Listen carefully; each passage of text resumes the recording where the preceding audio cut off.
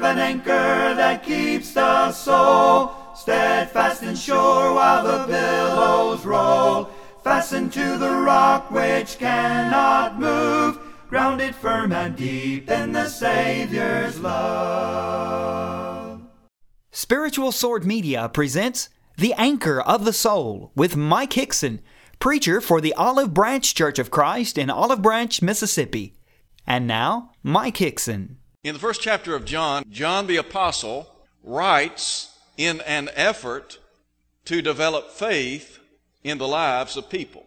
Really, the purpose of the book is so that people might come to believe that Jesus is the Christ, the Son of the living God. And so when we look at chapter 1, there are two very important things that John introduces us to about Jesus. First of all, he begins by talking about his pre-incarnate state. And then secondly, he talks about his incarnate state. His pre-incarnate state simply refers to his pre-existent state, that is, before he took bodily form. His incarnate state is a reference to the fact that he became flesh, as Ben read for us a moment ago. And John would say, he dwelt among us, and we beheld his glory. Glory as of the only begotten of the Father, full of grace and truth. And so I want us to think for a minute or two about this Word who became flesh. I think it's very important for us to understand that Jesus was and is the divine Son of God. And everything that the Bible says about him, his character, his nature, it is true. And so we ought to put our faith and trust in him and live for him, who is described by Paul as the King of Kings and Lord of Lords. We begin by, first of all, talking about his pre-incarnate state. As we think about the pre-incarnate state of Christ, there are four things that I would call attention to. It's all found in verses 1 through 3 of chapter 1.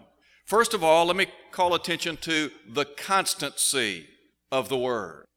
Listen, if you would, to what John said. In the beginning was the Word. When you think about the Word, and the Word here is a reference to the second member of the Godhead, Jesus, the eternal Logos. And so from the vantage point of his constancy, all we're talking about is that Jesus has always existed. He is not a created being, as some would claim today, but rather Jesus has always existed with God the Father. You can go back to Genesis chapter 1. In Genesis chapter 1, we are introduced to the Godhead, God the Father, Jesus Christ the Son, and the Holy Spirit. For example, in Genesis 1:26, the Bible says, let us make man, plural. Jesus was the agent by which man and the world were created, and I'll have more to say about that in just a moment. But the point is, Jesus has always existed. In Micah chapter 5 at verse 2, and Micah wrote some 700 years before Jesus ever made his entrance into the world. And Micah foretold the birthplace of the eternal Word, the Logos, the Son of God. He pinpointed his birthplace as Bethlehem. But in that context, he said, whose goings forth are from of old, even from everlasting. Now the footnote in Micah chapter 5 verse 2 says, from days of eternity, or from the days of eternity. And all that is a reference to the eternal nature of Jesus. He has always existed. Furthermore, not only has he always existed, but his nature is unchanging. The Hebrew writer said in Hebrews chapter 13, verse 8, Jesus Christ is the same yesterday, today, yes, and forever. So the constancy of the Word. But then there's a second thing let me call your attention to, and that is the communion of the Word. Listen again to what John said. In the beginning was the Word, and the Word was with God, and the Word was God. He was in the beginning with God. This brings to mind the communion, the fellowship that Jesus, or the eternal Word, has always enjoyed with God the Father. In John chapter 17, Jesus said, in the shadow of the cross, I have glorified you on the earth. I have finished the work which you've given me to do. And now, O Father, glorify me together with yourself, with the glory which I had with you before the world was. So Jesus stood right alongside God the Father and the Holy Spirit. There has been that intimate communion throughout all of eternity. I'm not sure that I can wrap my mind around the fact that God the Father, Jesus Christ the Son, the Holy Spirit are eternal beings. They have always existed. There's never been a time when they were not. But that's the nature of the case. And so we think about this close-knit relationship that existed between God the Father and the Word. You remember in Philippians chapter 2 when Paul talks about the mind of Christ. And in that context, he talks about Jesus emptying himself and taking the form of a servant. Jesus left the glories of heaven, the communion that he had enjoyed from time eternal with God the Father, to come to earth and fulfill the redemptive plan of Almighty God. And so there is the constancy of the Word, and then the communion of the Word. But then note also in the third place, the character of the Word. John said in the beginning was the Word, and the Word was with God. Now note, and the Word was God. We're not talking about some average man here, but rather we're talking about deity. John said, the Word. That's a reference to Jesus, the eternal Logos. He said the Word was God. What's that say to us? It says that everything the Bible says about the deity of Christ is true. And John is placing his stamp of approval through the Holy Spirit on the fact that Jesus is who he claimed to be, the divine Son of God. Now, in John chapter 8, you remember Jesus said in John 8, verse 24, except you believe that I am he, you will die in your sins. All Jesus was saying there is this: unless you come to believe that I am who I claim to be, the divine Son of God, you'll die in your sins. It is a prerequisite. We have to come to believe that Jesus is everything he claimed to be, and that is the Son of God. Now in verse 58 of John chapter 8, Jesus said, before Abraham was, I am. The great I am, underscoring the eternal nature of Jesus and the fact that he is deity. Now if you go back and look at verse 24 again, where Jesus said, except you believe that I am he, the translator supplied the term he. In the original, that word is not present. And what Jesus is saying is, except or unless you believe that I am, you'll die in your sins. Go back and read Exodus chapter 3, when God appeared to Moses. And he identified himself as the great I am. One of the criticisms that was often leveled at Jesus was that he wasn't the Son of God. There were any number of people in the first century that did not believe that Jesus was who he claimed to be. And yet John said he wrote this book. And in this book we have 7 signs, and those signs or miracles point to the deity of Christ. There are 7 I am statements in this book. And inherent in those statements, we have the facts. He is who he claimed to be, the Son of God. So John said, look, these things I've written to you, that you may believe that Jesus is the Christ, the Anointed One, the Messiah, the fulfillment of all the Old Testament prophecies. And so, the character of the Word. And then there is a fourth thing that I want to call your attention to, and that is the creation of the Word. Listen to what it said in verse 3. All things were made through him, and without him was nothing made that was made. God the Father was the architect of creation. In the beginning, God created the heavens and the earth. When you begin to look at Scripture, you find that Jesus was the agent by which the world and man were made. In Hebrews chapter 1, verse 10, the writer said, and you, O Lord, laid the foundations of the earth. The heavens are the works of your hands. Jesus was the one that created this universe.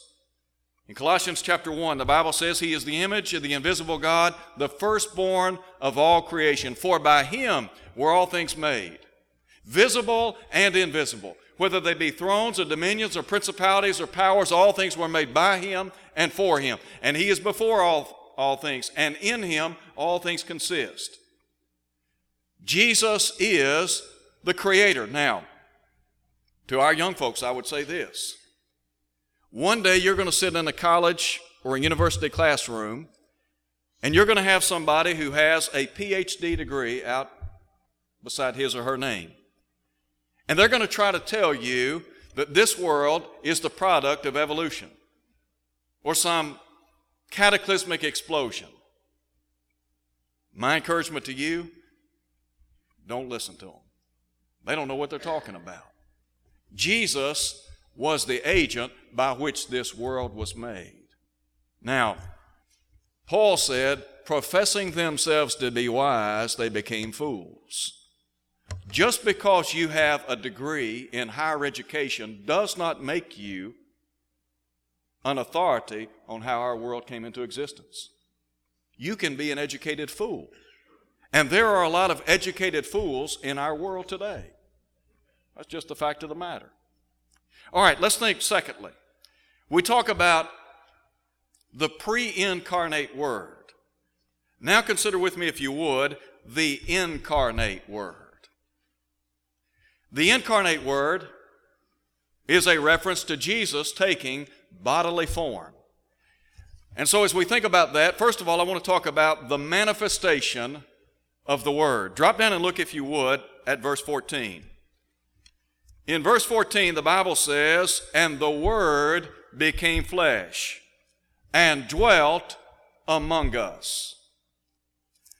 In order for Jesus to inhabit human flesh, two things were necessary. First of all, he needed a body. Secondly, he had to be born. And guess what? The Bible talks about both. In Hebrews chapter 10, the writer there takes us back to the book of Psalms. And he said, sacrifice and offering you would not.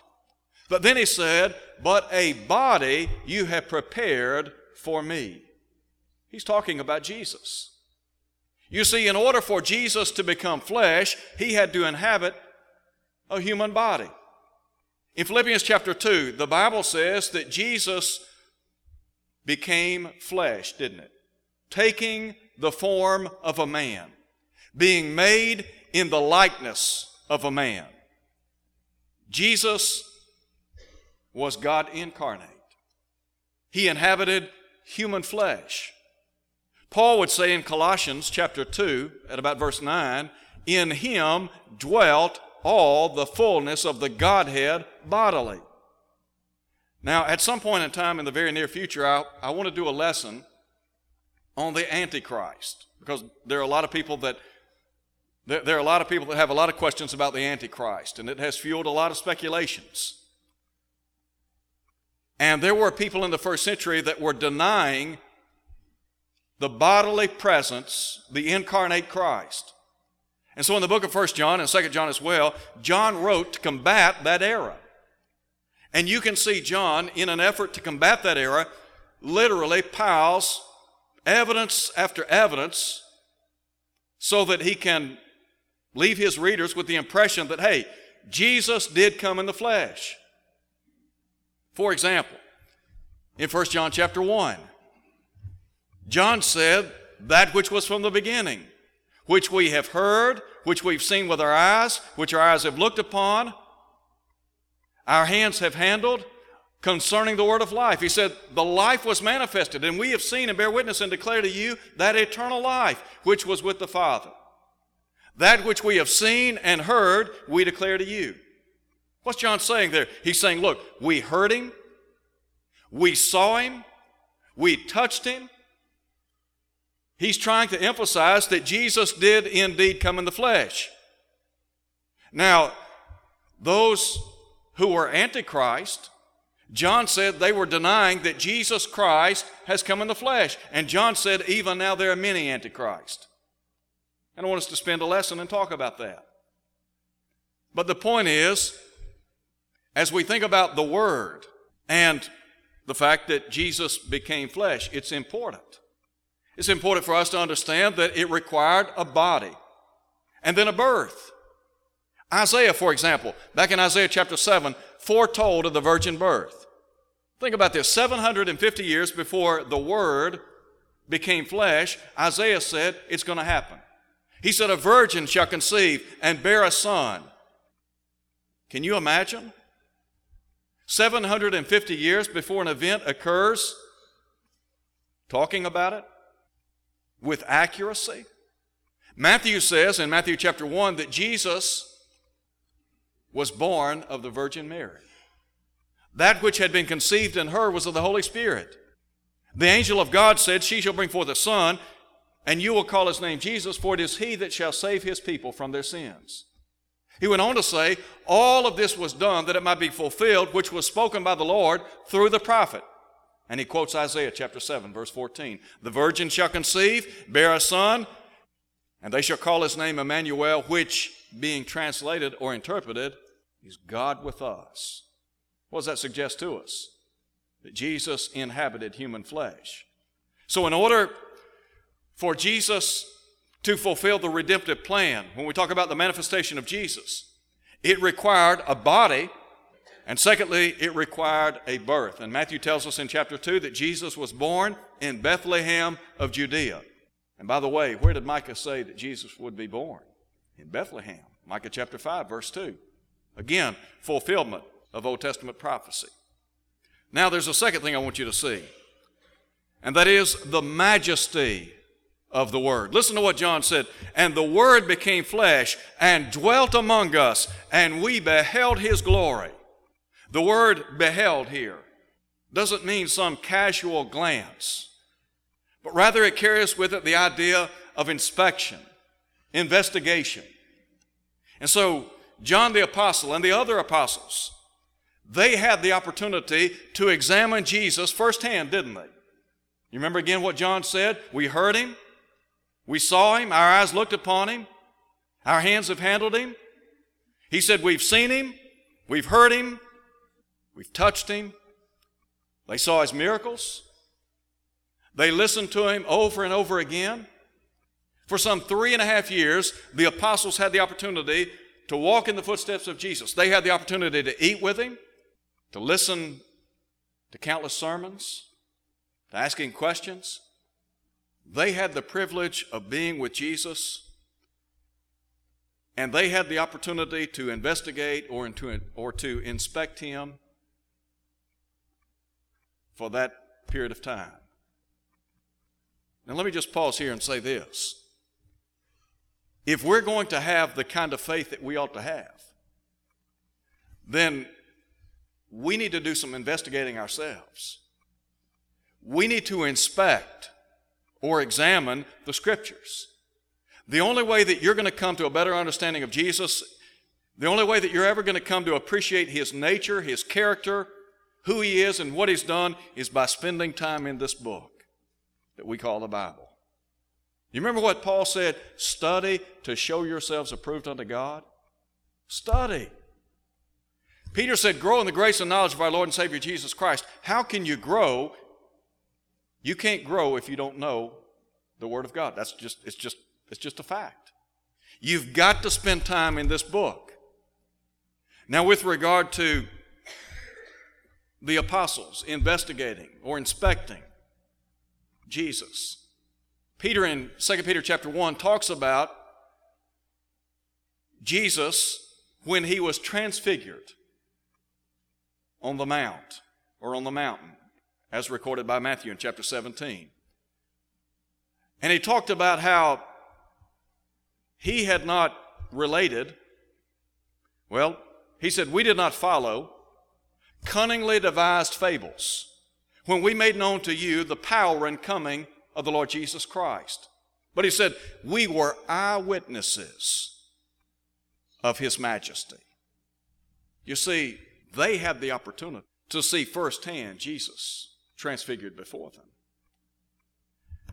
They heard the voice that came forth from heaven saying, this is my beloved Son, in whom I'm well pleased. So, in looking to the Lord Jesus Christ. As we think about the majesty of the Lord, there is investigation or inspection, and then there is identification. You see, they inspected him and they ID'd him. They ID'd him as the divine Son of God. Peter said, look, we heard that voice from heaven. And that voice from heaven said, this is my beloved Son, in whom I'm well pleased. Hear him. Now, going back by way of application to us, we investigate, we inspect what the Scriptures have to say, and then we have to draw our conclusions, don't we? Listen to what John said. The Word became flesh and dwelt among us, and we beheld his glory. The glory as of the only begotten of the Father, full of grace and truth. When they inspected the Lord, when they investigated the claims that were made by him, when they observed the miracles that were performed and listened to what he had to say, what do you think their conclusion was? Listen to Peter in Matthew chapter 16 when Jesus asked the question, who do people say that I, the Son of Man, am? They said, some say you're John the Baptist, some Elijah, others Jeremiah, one of the prophets. Jesus then asked, but whom do you say that I am? Simon Peter spoke up and said, you are the Christ, the Son of the living God. In John chapter 6, when Jesus made the declaration, I am the bread of life, John said many of his disciples went back and walked no more with him. So Jesus asked the question, will you also go away? Peter then asked, Lord, to whom shall we go? For you alone have the words of life eternal. And we believe, we've come to know that you are the Christ, the Son of the living God. So, having said that, it's incumbent on us to see the majesty of the Word. And then very quickly, let me talk about the mission of the Word. What was the mission of the Word? Well, first of all, Jesus came as a light to the world. Back up and look, if you would, at verse 4. Here's what John said, in him was life, and the life was the light of men. And the light shines in the darkness, and the darkness did not comprehend it or apprehend it. There was a man sent from God whose name was John. This man came for a witness, to bear witness of the light, that all through him might believe. He was not that light, but was sent to bear witness of that light. That was the true light, which gives light to every man who comes into the world. Let me pause here and just say this. Jesus said, I am the light of the world. He that followeth after me shall not walk in darkness, but have the light of life. When Jesus came into the world was engulfed in spiritual darkness, wasn't it? Jesus would say in John chapter 3 that light has come into the world and men love darkness rather than light. The world in which we live is shrouded in darkness. It's under the dominion of the devil. As a matter of fact, Paul said he's the god of this world. In 1 John chapter 5, verse 19, John said the whole world lies under the sway of the wicked one. So you have this world darkened and doomed by sin.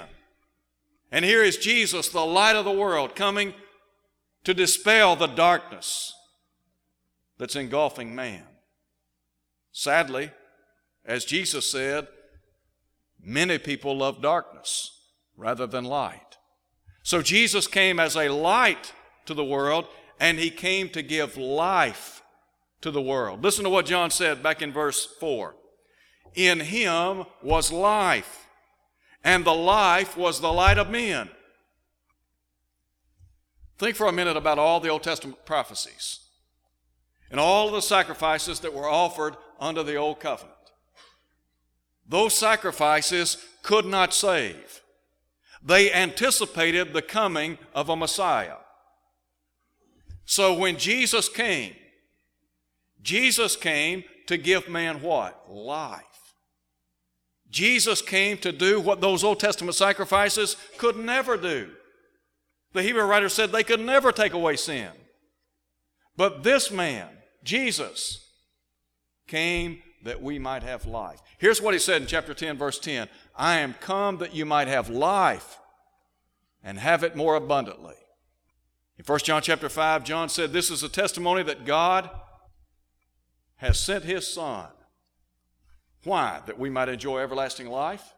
He said, he that has the Son has life. He that has not the Son of God does not have life. When we enjoy a relationship with the Lord, we have life. How do we enjoy a relationship with God? Well, in John chapter 3, Jesus talked about how we become a part of the kingdom, how we become a part of His body. When He talked to Nicodemus, He said, except a man be born again, he cannot see the kingdom of God.